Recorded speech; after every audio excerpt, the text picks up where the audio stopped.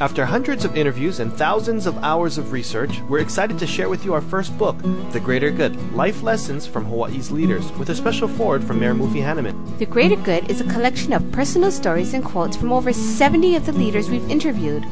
The Greater Good will make you laugh, make you cry, and will inspire you to live a greater good life. Available at bookstores statewide and at greatergoodbooks.com. Welcome to Greater Good Radio Hawaii, where leaders inspire leaders. Greater Good Radio Hawaii is dedicated to social entrepreneurship. I'm your host, Evan Leong, and with me is my co-host, Carrie Leong. Thank you, Evan. Today's guest is Nick Ing Pak. He always dreamt of taking a Hawaiian vacation while growing up in London and New York. He finally did when he decided to take a 6-month sabbatical here. Those 6 months led to a year, 5 years, 10 years, and he's still here. He's worked with Melissa Valenti Advertising since 1980 and is now president and CEO with his name included in the company, Melissa Valenti Ing Pak. Please welcome to Greater Good Radio, Nick Ing Pak. Welcome to our show, Nick. Thank you for inviting me. It's a pleasure to be here. You always dreamt of coming to Hawaii. Why Hawaii? Well, growing up, I was in New York City, London before that, but New York City since I was 11 years old. And as you can imagine, a big city, it's dull, it's gray, it's crowded, no sunny beaches, no paradise. I watched Hawaii Five-0, and then my dad got a job at United Airlines.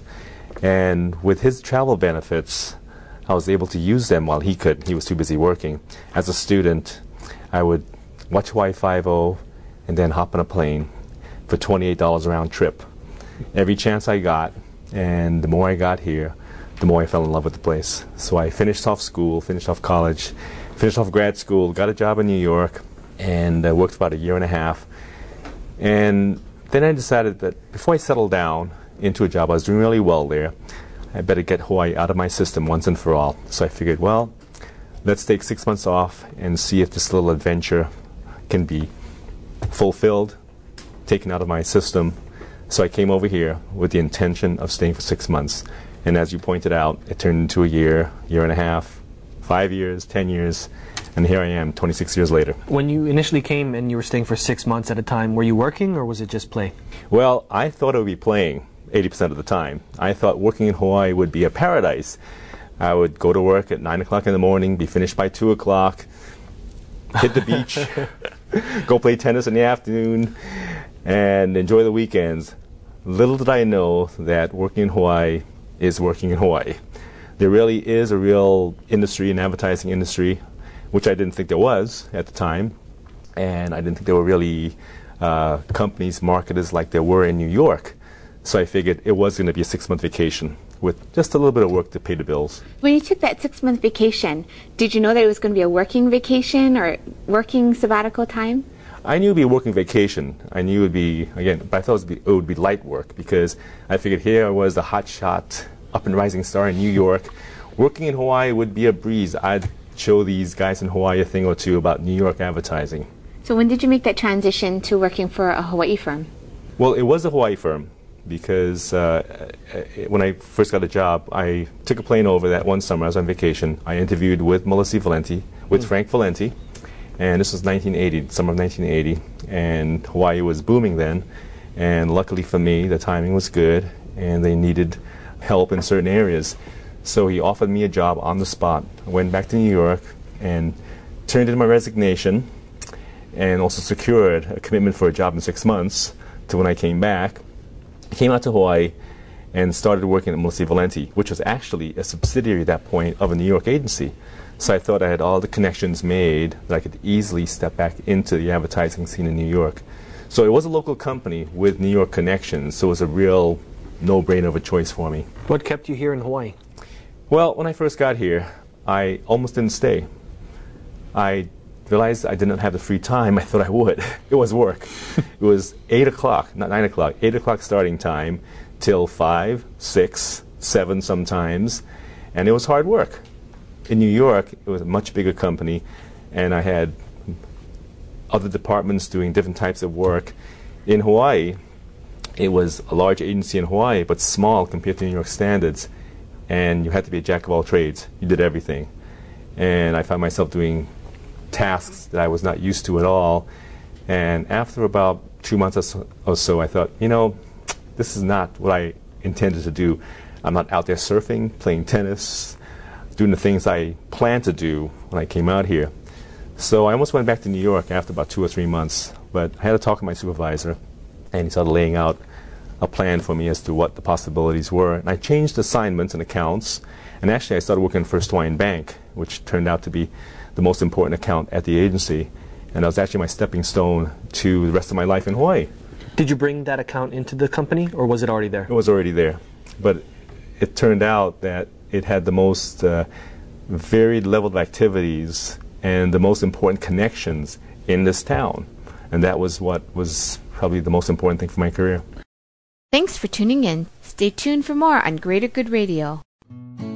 After hundreds of interviews and thousands of hours of research, we're excited to share with you our first book, The Greater Good, Life Lessons from Hawaii's Leaders, with a special foreword from Mayor Mufi Hanneman. The Greater Good is a collection of personal stories and quotes from over 70 of the leaders we've interviewed.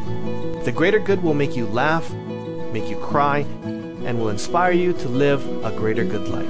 Available at bookstores statewide and at greatergoodbooks.com. How'd he sell his company to Akamai Technologies for $3 billion? Find out at greatergoodradio.com. Who donates 6% of sales to make more money? Find out at greatergoodradio.com.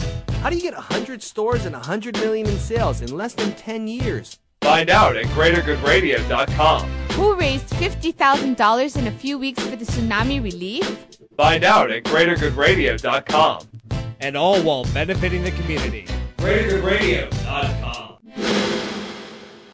You're listening to Greater Good Radio Hawaii. Today's guest is Nick Ing Pak, President and CEO of Melissy Valenti Ing Pak. What were the differences for you running the business in New York compared to Hawaii?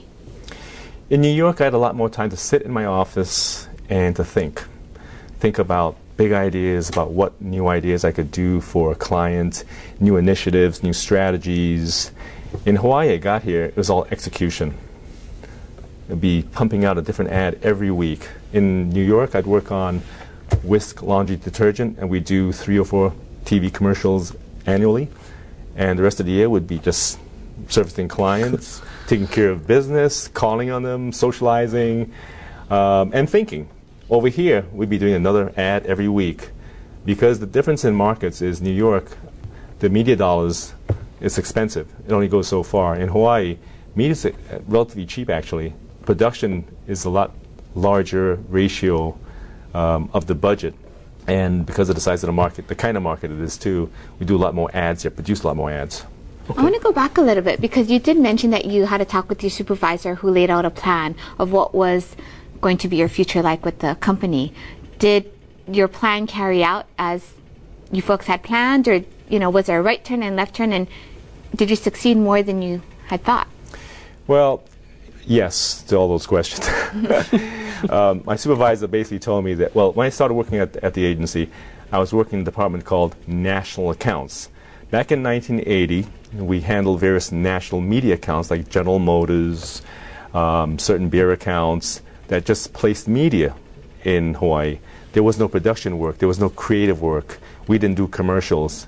And that to me was not really interesting. So we just coordinated media buys. We placed dollars, additional buys. So I was frustrated that I wasn't doing the things I was used to in terms of developing strategies, understanding consumer needs, and making them believe and helping shape consumer behavior. So my supervisor asked me if I wanted to switch to First Hawaiian Bank, which was doing a lot of creative development. And that's what I wanted to do. So he planned it out for me. How key was that plan, though, do you feel, in your success? Because a lot of the business leaders that we have interviewed, they do talk about always making a plan. You plan to succeed. Was that key for you to getting to where you are today? To be honest, not in a big way. Because I guess I have to say I'm one of those who have been very fortunate in life where things have fallen my way. And my philosophy in life is just do the right thing, that famous tagline. But it really does work. You just do the right thing, keep your nose down, head in the right direction, do the right things, treat other people well, and they'll take care of you. And basically, by doing that, certain things fell into place where luckily I was in the right place at the right time for certain assignments, met certain clients, Walter Dodds being one of them, all along the way, just being in the right place. So planning, I never expected to be running a company. I never expected to own the company. And it just fell into place where as certain things developed, I went from assignment to assignment, and it just, by fortuitous timing, I was able to get to a certain point of being able to buy the company. Did your original owners have a succession set up for you, or it just ended up that you were rising up the ranks and then you ended up purchasing the company? That's an interesting story right there, because they had a succession plan for me because I was doing well and I was identified as future leadership. However, the company was owned by a New York company at the time, and they had different ideas because at that time I was in my early 30s, and they just looked at me and thought, this kid's just too young to even consider as a future leader. So at the time, they never believed Frank Valenti or Ray Melisi that I was in line to be in succession. They had their own plans made for somebody from New York to come out and run the company. What happened was, I think in 1992, unexpectedly, Frank Valenti, who was the CEO, passed away. And at the time, he was trying to position me to take over. But because of his unexpected death, it never happened. What happened was they sent in somebody from New York to try to run the company. But what happened was all the relationships that had been built before that locally, and my networking and my taking care of certain clients here, they came and supported me and said, no, Nick's the one. And long story short, after all that happened, they finally understood that they had to have somebody in place who was part of the community, who understood the community, and who could take it forward. What do you feel is key about building those relationships? Because it looks like they backed you up in a big way. Yeah. So what do you think are the most important factors to building that type of relationship with your key clients so that you'll have that type of loyalty? Well, we're in a service business, and two things rule. Number one is results. You've got to deliver results to make people happy. But number two, results being a given, is relationship. Becoming friends with your clients over time, a strong bond is built, and clients lead to other clients, especially in this town. Here in Hawaii, we hardly pitch any new business because it's all by word of mouth. So what happened during that era was, that period, was we had people like Walter Dodds who just stepped forward and went to bat for me, and next thing you know, we ran things locally. Thanks for tuning in. Stay tuned for more on Greater Good Radio. After hundreds of interviews and thousands of hours of research, we're excited to share with you our first book, The Greater Good, Life Lessons from Hawaii's Leaders, with a special foreword from Mayor Mufi Hannemann. The Greater Good is a collection of personal stories and quotes from over 70 of the leaders we've interviewed. The Greater Good will make you laugh, make you cry, and will inspire you to live a greater good life. Available at bookstores statewide and at greatergoodbooks.com. Is the greatest part of your workday the leftover lasagna you packed for lunch? Is it quickly becoming apparent that you and everyone you know are smarter than your boss? Just how satisfying is it to wear an untucked shirt on Fridays?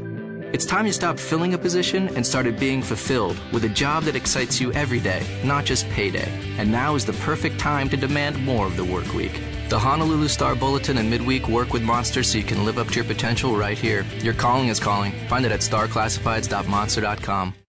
You're listening to Greater Good Radio Hawaii. Today's guest is Nick Ing Pak, President and CEO of Melisi Valenti Ing Pak. Before Melisi and Valenti had got you involved in these fundraisers and these organizations, 5 to 6 years while you were with the company you mentioned, did you have community in mind, giving back and being involved in these organizations before that? Not really. As a young kid growing up and getting into the business, at first all you're concerned about is paycheck to paycheck, paying the rent and taking care of certain things, and your social life. After a while, you get past and you say, you know what, I think I belong here. And something, you know what, I like living here. And you know what, I think I can make a difference here because there's certain elements of need in this community, whether it's homelessness or kids or whatever. And you start understanding that, in the advertising business, you do have an opportunity. Even though you're not hugely wealthy, there's certain things you can do, volunteering time and effort in your certain category of advertising that can make a difference for clients. Before we had this discussion over here, we were chatting kind of in the back. I saw you were actually fundraising for the March of Dimes back there. And then you just recently came back from a trip from Hong Kong. Why, after all these years, are you still doing that type of work? Why are you still spending your time doing that when your business and your family needs are so strong as well? Well, I'm pretty lucky because I'm able to combine a lot of these things. I do a lot of traveling now because of several industry things, but I also do a lot of travel now because of certain of our clients are on the same trips that we go to. And I can actually do two things at the same time, simultaneously.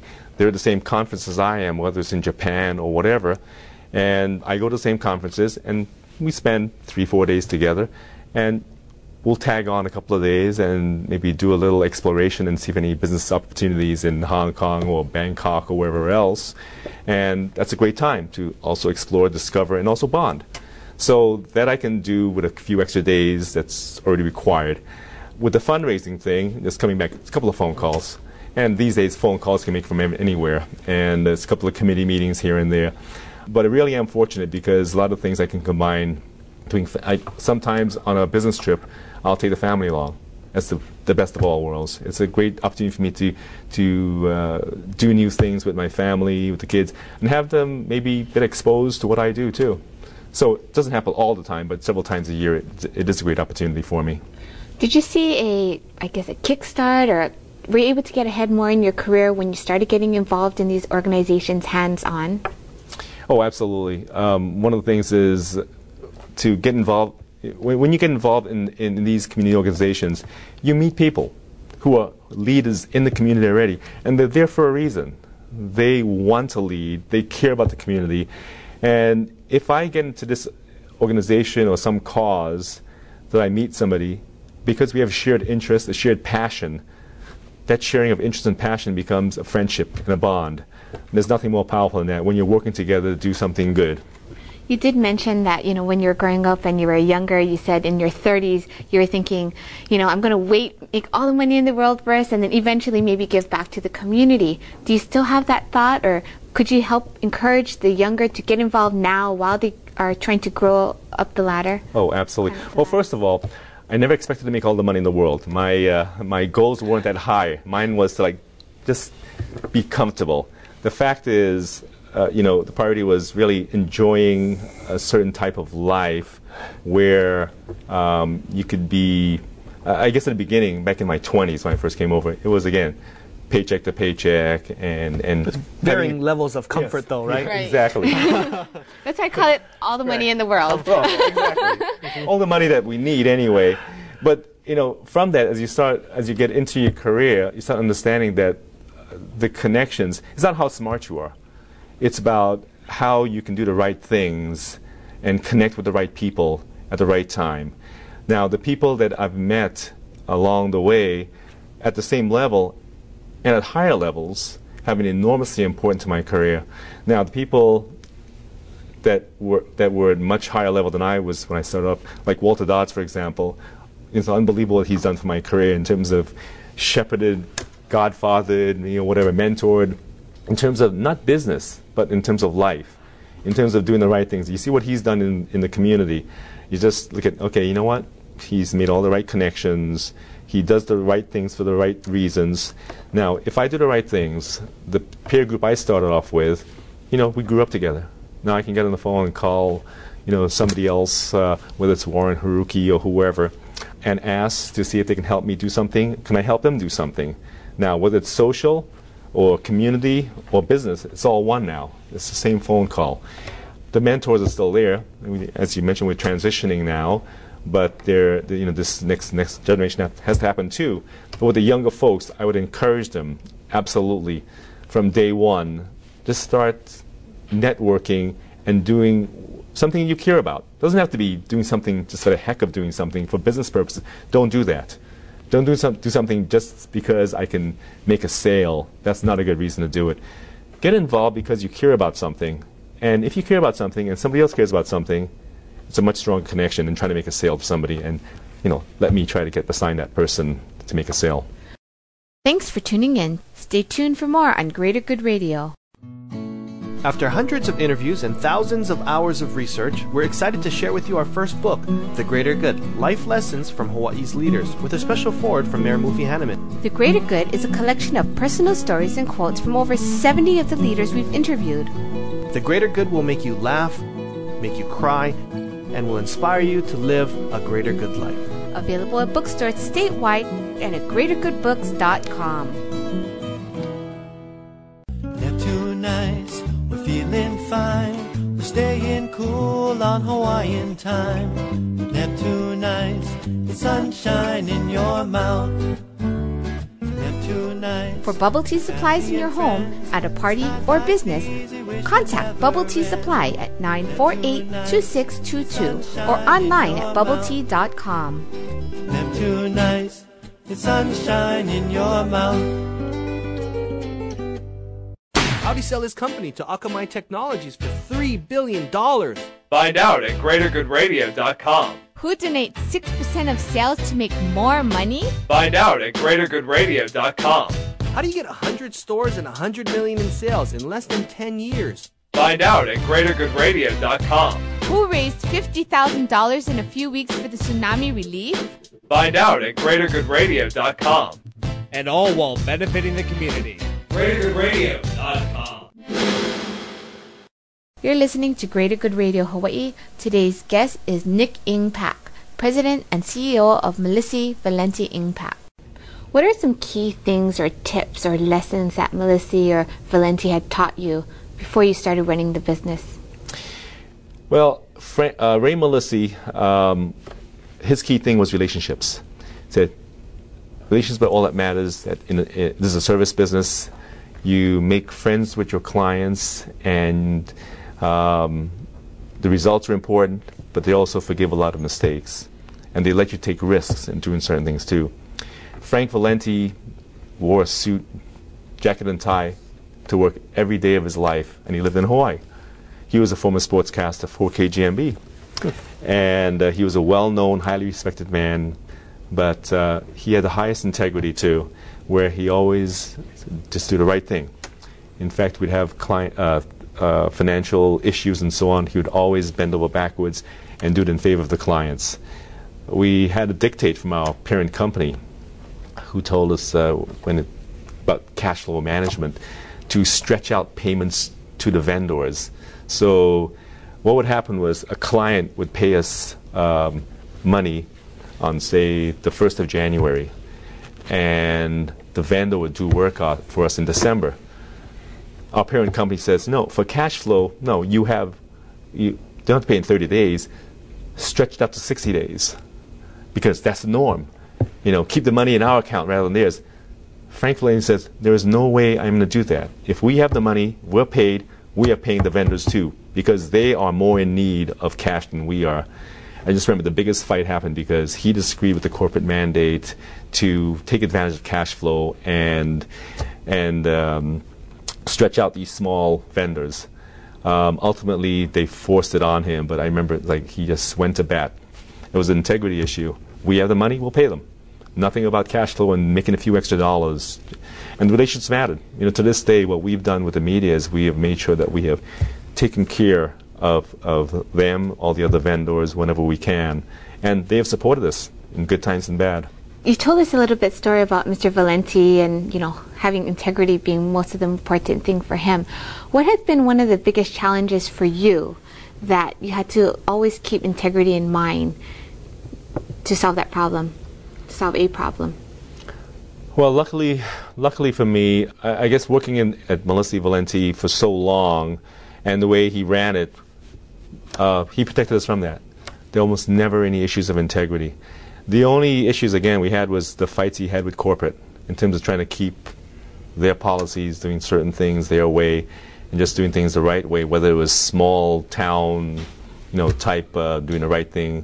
But one thing he did, he took care of us. He protected us from having to make hard decisions. He had certain policies written in that were hard and fast, that we followed the rules, we did everything by the book. So there wasn't any bending of the rules. What, for you personally, have you had to work on the most in order to become who you are today?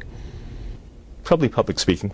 Again, I'm one of those who at the beginning of my career would be freezing or stammering or stuttering if I was asked to get up in front of a room full of people, not even a large room, say a group of 10, 15 people, and have to talk about something. You'd start getting nervous and want to just sit down.